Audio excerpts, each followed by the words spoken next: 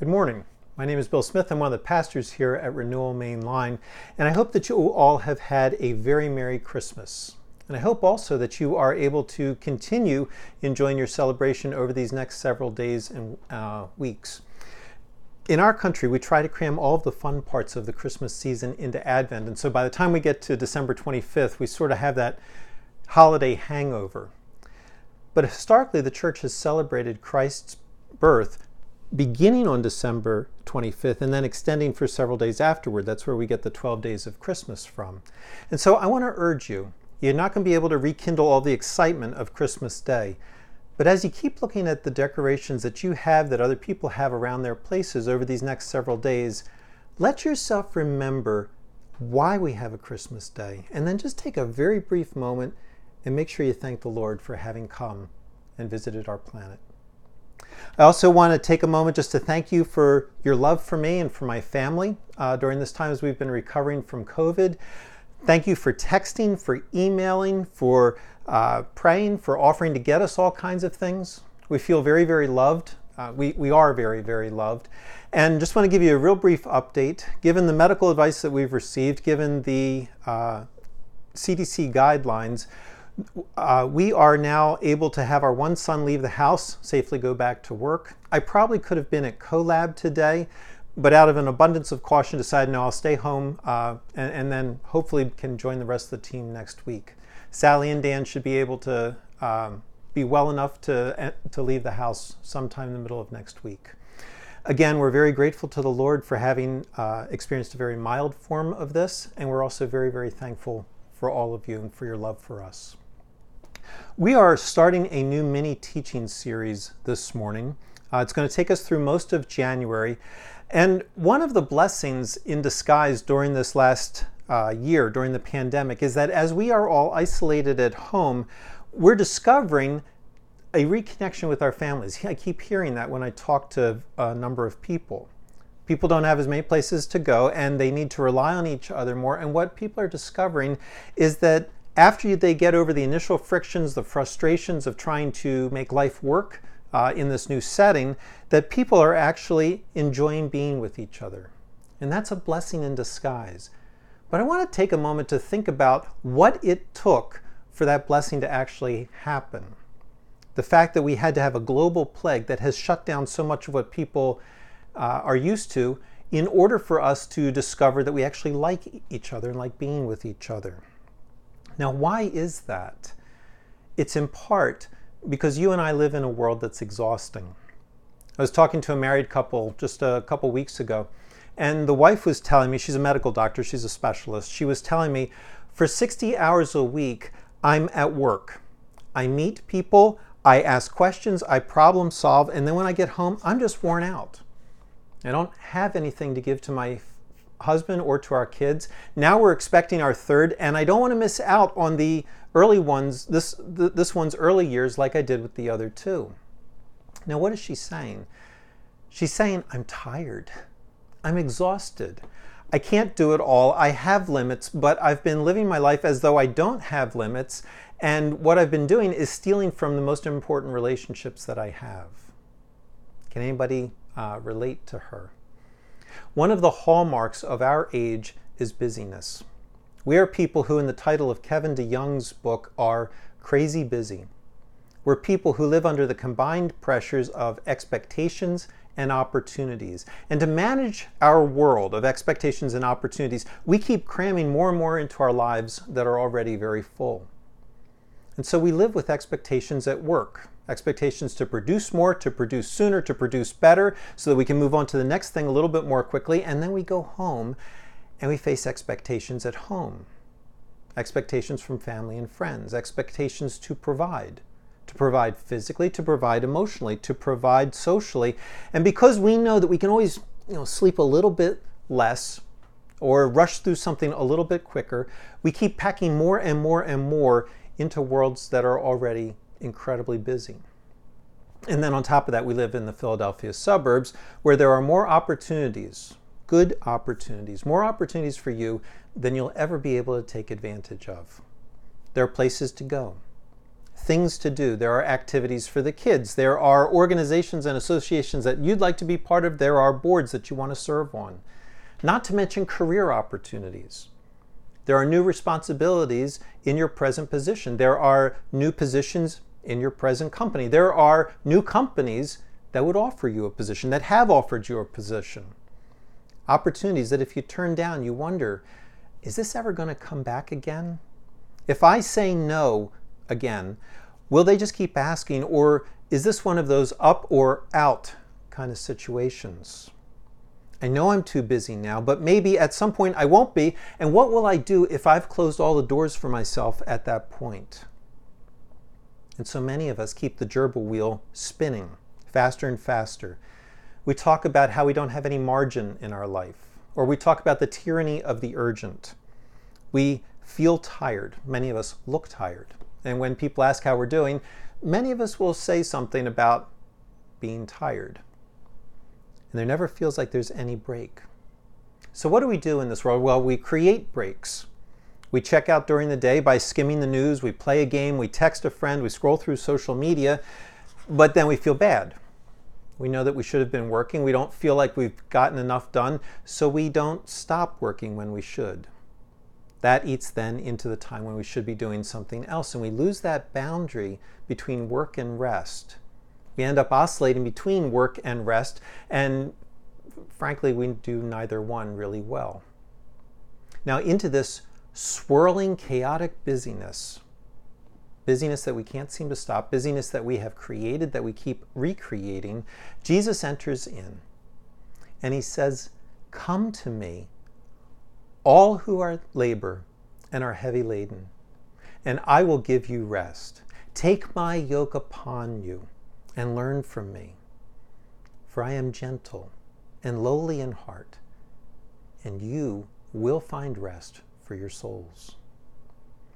Jesus promises rest, inner rest, rest for those who live on treadmills and gerbil wheels, rest for those who are heavy laden. He offers a way of life that will help restore a work-life balance, that will navigate the expectations and the opportunities that are just not going to go away. And Jesus offers that rest, and this is important. He offers that after having lived here on this earth, after having experienced what it's like to be you, to be a finite human being who cannot possibly agree to all of the demands and all of the offers that people put in front of you. Jesus knew exactly what that was like. He had expectations. Expectations from his family, from his friends, from his disciples, from the religious leaders, from the thousands of people who were constantly wanting him to serve them. And they all wanted something different from him. They all offered countless opportunities. Opportunities to serve, to heal, to teach, to lead, to grow his ministry, to influence. He lived under all the pressures that you and I do, and he experienced all of that. And then having that sum total of that experience, he says, there is a way of living here in this world where you can have rest and a light burden. Come to me for it. And in that moment, he's telling you, I know how to live it. I know how to give you rest. I know how to live a life of rest. And some of you right now are thinking, wait a minute, that can't be true. We're told that Jesus was often up early, that he worked really long days, that there were days when he was so exhausted that when he was sleeping in a boat that was in the middle of a storm that was so fierce that it terrified experienced sailors, that somehow he was able to just sleep through that. That doesn't sound like a guy who's mastered a work-life balance. There's a very important line in one of Jesus' prayers that modern people need to spend time meditating on. And as your pastor, I want to urge you, you need to find some time to meditate on this. This line comes out of John chapter 17, verse 4. Jesus is praying to his Father, and he says, I glorified you on earth, having accomplished the work that you gave me to do. It's a very important line. Meditate on this. Having accomplished the work that you gave me to do. Or as the NIV puts it, by finishing the work you gave me to do. Think about what Jesus is saying there. He's saying, I did everything, Father, that you gave me to do. Every last bit of it. I never went to bed with an unfinished to-do list. I never had a list of things that I had to catch up on. I never had someone that I was supposed to heal that I hadn't healed. I never had someone else that I needed to go visit. I never had someone I needed to go teach. There was never one more thing that I should have studied or one more village that I should have gone to. Instead, Father, I finished the work you gave me to do. He perfectly obeyed God in what God gave him to do, in what God wanted him to accomplish on this earth, which, if you think about it, means that he didn't do less than what God wanted him to do, and he didn't do more, because if he did more, there would have been things that he had to have left undone. What does that mean? That means that Jesus knew how to work hard, and he knew when to stop working. Jesus knew how to say no to things. Read the Gospels. You'll discover that there are a number of times where Jesus says no to people because he's aware that what they want from him is not what God wants from him. He knew how to work, and he knew how to stop working. He knew how to rest, which really should not surprise us. As the Son of God, it makes sense that he would know how to rest because God himself knows how to rest. It's one of the early things that God tells us about himself. Go back to Genesis 1. You learn there a couple of different things about God. Number one, you learn that God knows how to work, that he is a God who works. God's not afraid of working. He likes working. We learned there that there's worth and value, dignity to work. Why? Because God himself is a worker. We also learn that God is a God who enjoys his work. He enjoys what he does, and so he takes time to pause, to look back on what he's made, to evaluate it. And his evaluation throughout all of Genesis 1 is that what he's made is good, that it's what he intended it to be when he started it, and that he likes what he's done. And he regularly does this evaluation. So he says, verse 10, after creating, it's good. A little while later, verse 12, he's made something else and he says, it's good. And so on throughout the chapter. Verses 18, 21, 25, it's good, it's good, it's good. Till he gets to the end, verse 31, and he says, it's very good. And then God does something that he hasn't done before. Chapter 2, he stops working. Verse 2, he rests. And you learn that as important as work is to God, as central as it is to his character, work is not his primary identity. He doesn't lose himself in his work. Instead, he's able to stop working. He's not a slave to some inner out-of-control drivenness inside of him. He's not trying to give himself worth and value by what he does. He's not trying to compensate for some underlying insecurity about himself as a person. He is able to stop working. And he does that while retaining his identity as creator. He doesn't get his worth and value from working. It's actually the other way around. Work gets its worth and value from him. His making flows from who he is. And by implication, so does his resting. They are two different ways that God expresses himself in this physical world, two different but equally important ways. In other words, work and rest are not these antagonistic impulses inside of him that he's just sort of ping-ponging back and forth between. Rather, he can engage his world in both of these ways. He can engage his world, he can enjoy his world by working, by producing, by creating, but then just as legitimately, he can engage his world and enjoy it by resting. Now, why does God rest? Because he's tired, he's worn out and needs a break? You realize, no, he tells us, verse 2, that he rests because he finished his work. The work that he had done, he rested because it was all done. Everything was now the way that he wanted it to be. Nothing else needed to be created in order for it to be what he wanted. And that helps us then understand something about rest. Rest is not the same as inactivity. We're going to spend a whole week on that later on in January. But rest is not inactivity. God is still active in his resting. He's still sustaining the world, still keeping it running. What he's doing in resting is he's no longer creating. He's resting from producing, resting from adding something new, resting from adding something of value to what he already made. And so rest is not the absence of work, nor is it just endless distraction, endless entertainment. Neither of those things are what it means to rest. Instead, rest is maybe different from the way that you're used to thinking about rest. Why would that be? We live in a fallen world. We live in a world that latches onto something that God has done, and we elevate that something above everything else. We think that that then is the most important part of creation, and we value it above all the other things in creation. That's what Scripture means by when it says idolatry. It's what Scripture means by taking something in this world and making an idol out of it so that everything else in our lives conforms to it or bows down to it. And we can do that in this world with anything, and we do it with both work and with rest. But when we do that, we no longer understand those things in the same way that God does. We don't do them the same kind of ways that He does. And so we don't understand what real work is or real rest.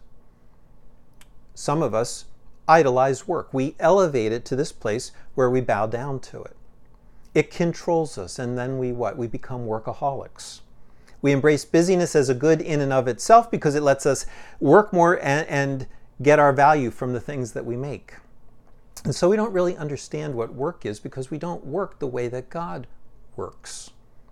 On the other hand, others of us idolize rest. We bow down to it, and we become hedonists. And for those of us on this end, we detest busyness because it keeps us from losing ourselves in what other kind of pleasure, whatever kind of entertainment we really want. And we mistakenly equate endless relaxation with rest. But this kind of work and rest are caricatures of how God works and rests.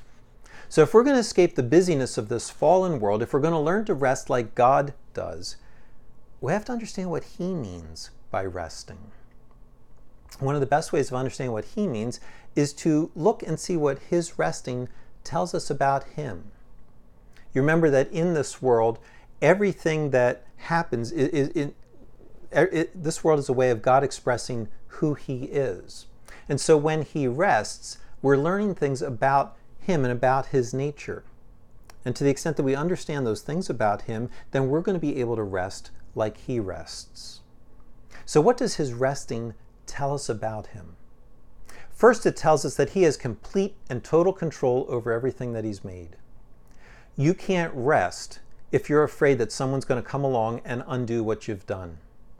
Okay, maybe you know what that's like. Maybe you have worked as a group on a presentation for work, or you worked as a group on a school report. And when that happens, you can pour tons of time into that project, and you finally get it to where you're happy with it, but you can't rest. Why? Well, because you're working as a group. Probably are working with by sharing a Google Doc. And so you click out, but you keep wondering, what are they doing? Are they changing things? And so you keep going back in to check to see what someone else has done and whether you like what they've done or not. You can't rest. Why? Because what you did, what you evaluated as good, can be undone. And when that happens, you might not think that it's as good. God doesn't have that problem. He doesn't have to be constantly vigilant. He doesn't have to be constantly busy. He can rest without worrying if what He's done is going to be undone. He can rest because He knows that it won't be. J.R.R. Tolkien put this idea into words in his book, The Silmarillion. The opening story pictures God in the process of creating, and He's also being challenged at that moment by Melkor. Melkor is one of the mightiest angels that God has created. And God gave to Melkor, along with all the rest of the angelic hosts, the opportunity to have a role in the process of creation. He invites them to sing creation into being based on the ideas and based on the gifts that God has given to each one of them. Melkor, however, is not content with the part that God gives to him. And so he adds his own ideas in for his own glory. Or, quote, he does so to increase the power and the glory of the part assigned to himself, unquote.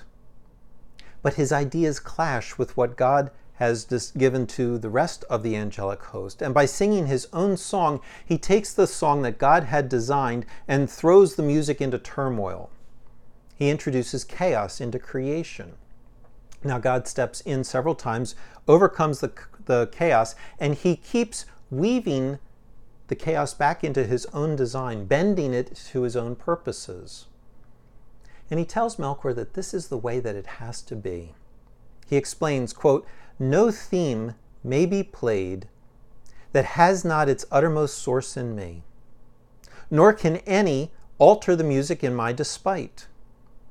For he that attempts this shall prove but my instrument in the devising of things more wonderful, which he himself has not imagined," unquote. Really important line there. No one can alter the music in God's despite. He is all-powerful over his creation. No one can undo what he has done. No one can threaten it. And because what God has made is not at risk ever from anyone, God can rest. Secondly, God can rest because he brings his purposes to completion in his world. Not only is God most powerful, but he knows what he wants to use his power for. He doesn't finish creation, sit down and go, "Oh man, I just remembered something that I wanted to do. Nuts. Now I have to go back and go and fix that." God doesn't do that. He doesn't endlessly churn inside, never able to rest. God doesn't wake up at 3 o'clock in the morning with a brand new idea and think, "Man, I wish I had thought to incorporate this before. It would have been so easy if I had done this earlier, and now I'm going to have to go and pull things apart, and I wonder if it's going to be worth it all." God doesn't have those kinds of thoughts. He knows what he wants for his world when he creates it. And he keeps working at it, keeps creating until what? Until he's finished. And then he's done. And because he's finished, he can rest. No more tinkering, no more adjusting. It's good. It's good, it's good, it's good. It's very good. And it's so very good that God rests. He rests first because he has absolute power over his creation. He rests second because he completes the purposes that he has for it. And third, he rests because he takes pleasure in it. Rest comes on the heels of God's evaluation that as a total package, it's all very good. And so his rest carries a sense not only of appreciating what he did on any one day, but on appreciating the entirety of creation. God sits back and he takes it all in. And he shifts in that moment from enjoying creation for what he can do with it to enjoying creation for what it is. If you think about it, his enjoyment goes from being in a verb to a noun. His enjoyment is no longer based in activity, in creating, in a verb, but now his enjoyment is in a reality. It's a noun. He enjoys creation. He's no longer building a place where creatures will live, but he rests from that work in order to enter into that space that he's built, in order to share it with his creatures, especially people who he's made in his image. He stops enjoying producing, stops that kind of working, stops creating, because he wants to enjoy what he's made and to share it with his children. And so he rests from the creating activity. Now, what does that mean for you? You're part of creation. And since you are part of his creation, it means that you can also rest. God is not busy. And because God is not busy, you don't need to be busy. More than that, God doesn't need your busyness. It doesn't add to him. It doesn't add to his worth or value. He doesn't need you to be busy so that he feels like he's a success.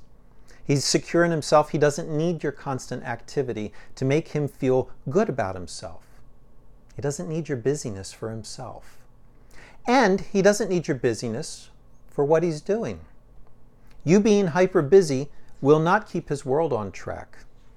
It doesn't make his plans and purposes happen.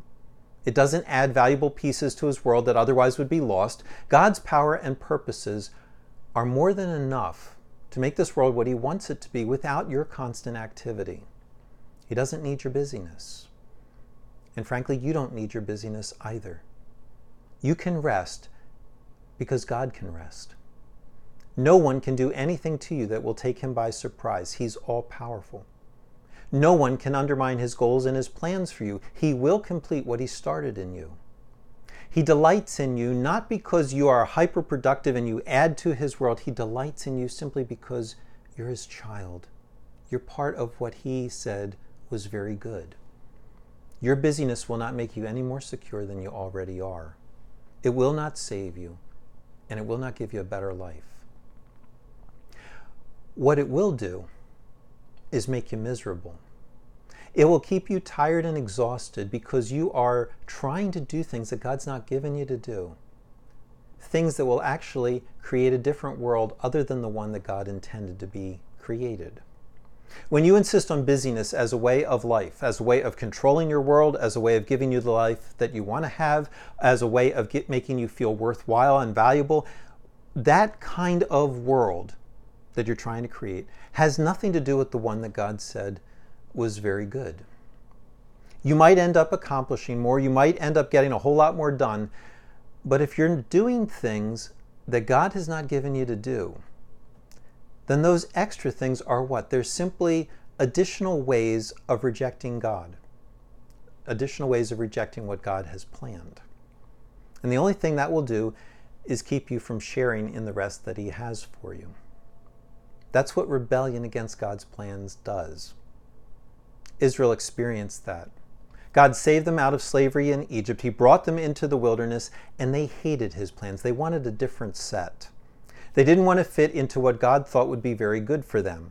And because they rejected his plans for them, he would not allow that generation to enter into the land that he had for them. The land that he gave a very special name to. He said, "That is my rest for you." And so that generation wandered in the wilderness until they died off, until a different generation had grown up who would embrace God's plans for them.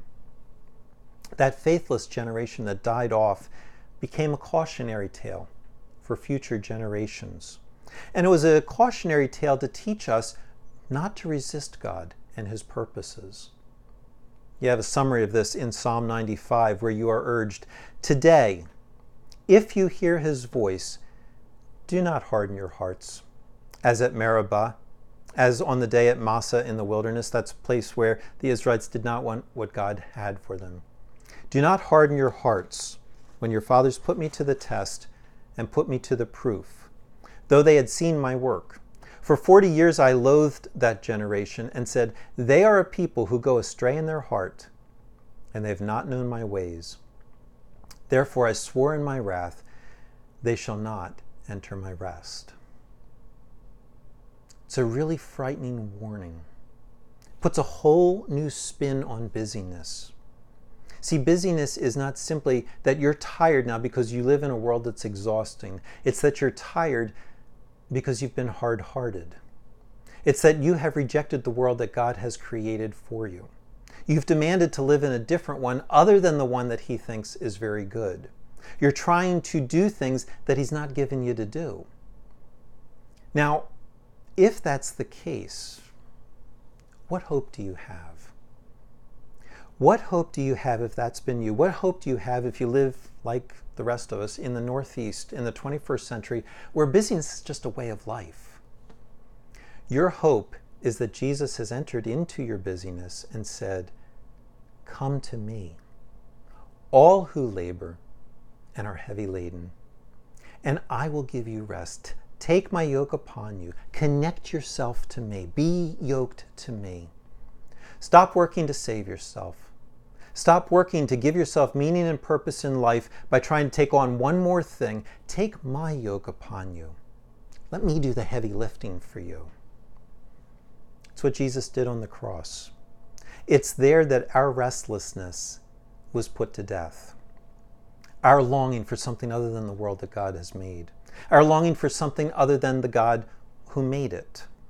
It's there that Jesus worked, and he worked, and he worked, and he worked. Not for himself, but for those who are yoked to him.